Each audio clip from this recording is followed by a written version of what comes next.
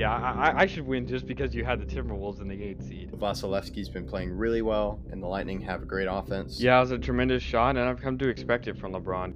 I would say I wish the best for the Red Sox, but as a Yankees fan, that's really hard for me to do. The biggest addition to me is Jalen Brunson. Aaron Rodgers is Aaron Rodgers, and that's all I have to say. He's still a top 5 quarterback in this league, and there's nothing really anyone can do about it. Why'd you have to name him? Like, seriously. Like, thanks, man. Who would have thought 5 years ago that the Clippers and Nets would be facing in the finals? How is Joe Burrow going to get the ball to them if his butt is already on the ground? Crazy. And for the fans at home, Hello, I'm Cy Mendenhall, and you're listening to Outsiders Opinions with Kevin and Austin. What's up, y'all? Welcome to our NBA Opinions of the Week.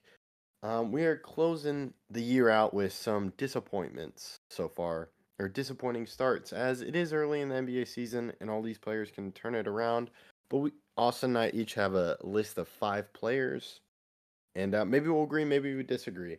But the man that has not disappointed at all, Austin.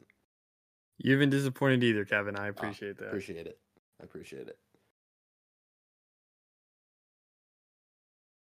So, where do you want to go? I'll start with just one of mine. The first guy I'd like to mention is Zach LaVine. Zach LaVine and the Bulls have been very mid this year, and LaVine shooting some of his worst splits of his career. It's his worst field goal percentage that he's done in a full season, but he's missed some time since his rookie year. It's basically his rookie splits: 44% from the field, 33.6% from three, and he's only averaging 21 points, while last year he averaged 25. It's just been a very disappointing year for him and the Bulls, and he's out with an injury right now, and it's just not looking good. Yeah, I almost had Zach LaVine on this list, but I went a different way. This one's a little bit personal. Josh Green, he's been injured a ton, but even when he was playing, he really wasn't doing a lot of points. To me, this is a big year. He's been titled a bust before, given how Desmond Bane was there and the Mavs took him instead. But to me, there were flashes last year, but he just really hasn't been able to build off it. And I think there was a prime spot for him to take to really become a big player on this Mavs team, but it's just a disappointing start for him. Yeah, that's a good one. Who's your next player? My next player is a member of the Pistons, so they are of course disappointing, but it's Jaden Ivey. I was really excited for the Pistons, as we've talked about in our Pistons videos. But Jaden Ivey, to me, really, he's only averaging 11.6 points. He's not really doing as well. He's at 24 minutes, but his 3-point percentage is 27.8. And it's just really tough. And his assists are at 2.7. Just not what I expected from him when it was going to be Cade and him. And I think he's had a disappointing start. Of course, all the Detroit Pistons have had a disappointing start, but I think you and I were both pretty high on Jaden Ivey.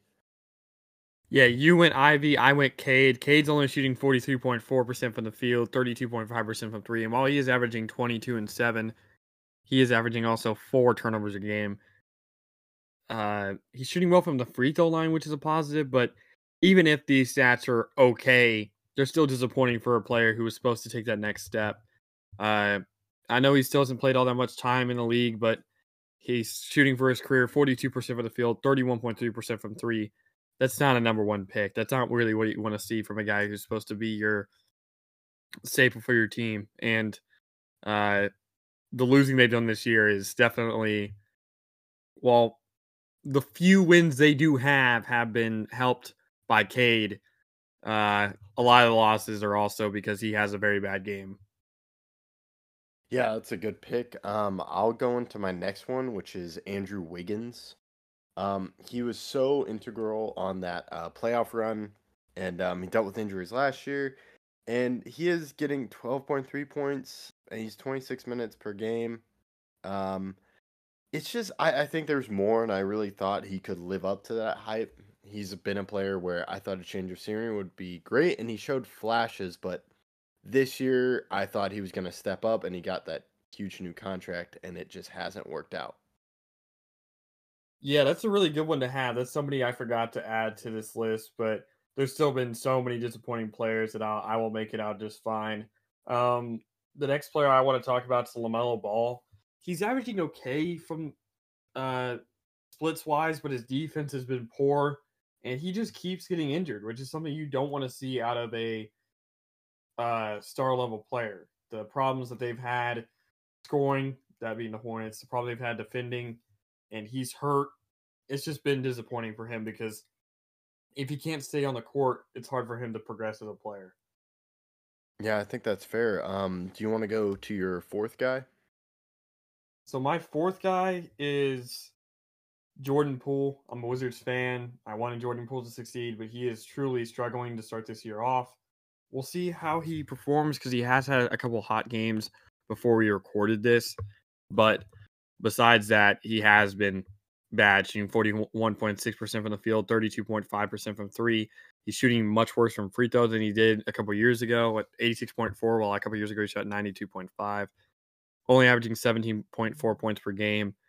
He's been okay on the defensive side of the ball, but could definitely be better. I expected more. Yeah, he was the guy I almost had on my list. This is a guy I've already talked about, but Scoot Henderson has had a disappointing start. He was my Rookie of the Year pick, and Scoot just hasn't performed as well. He's 23.5 3-point as for his 3-point percentage, but he field goal percentage is 37.3, and he's only getting 11.1 points on a Portland team that really needs a scorer. And I just think he could have started much better than I expected him because he's been in the G League, and I thought he was just really going to take off, and it hasn't worked out for him. Yeah, that's true. That's another good one to have. My last guy is Bradley Beal. Now, a lot of his struggles have been because of injuries or missing games. Like his points per game is only like 15 or something like that, but it really is higher than that because again, one of the games he got hurt in, he was he had only played 4 minutes, so that does affect how much he would have played. However, it's still been disappointing because of all the games he missed. He's making so much money. The Suns need him to perform well, and him being out is extremely disappointing, like I said. Yeah, he's my fifth guy. So you and I agree on the last guy. Yeah, just what you mentioned, availability has not really helped him. And I was curious. I'm not a huge Suns fan, but I was curious to see if it would work. And with all the injuries, and it hasn't worked this far, as we talked about in the Phoenix video. But I think Bradley Beal is a key part of that, and he could have proved us wrong, and it just hasn't worked out, and it's definitely a disappointing start. I agree. And I think we'll end that on our somber note, but now we'll hopefully leave this in the past, and these players will start anew with the new year. That's all we got, and thank you for listening to Outsiders Opinions.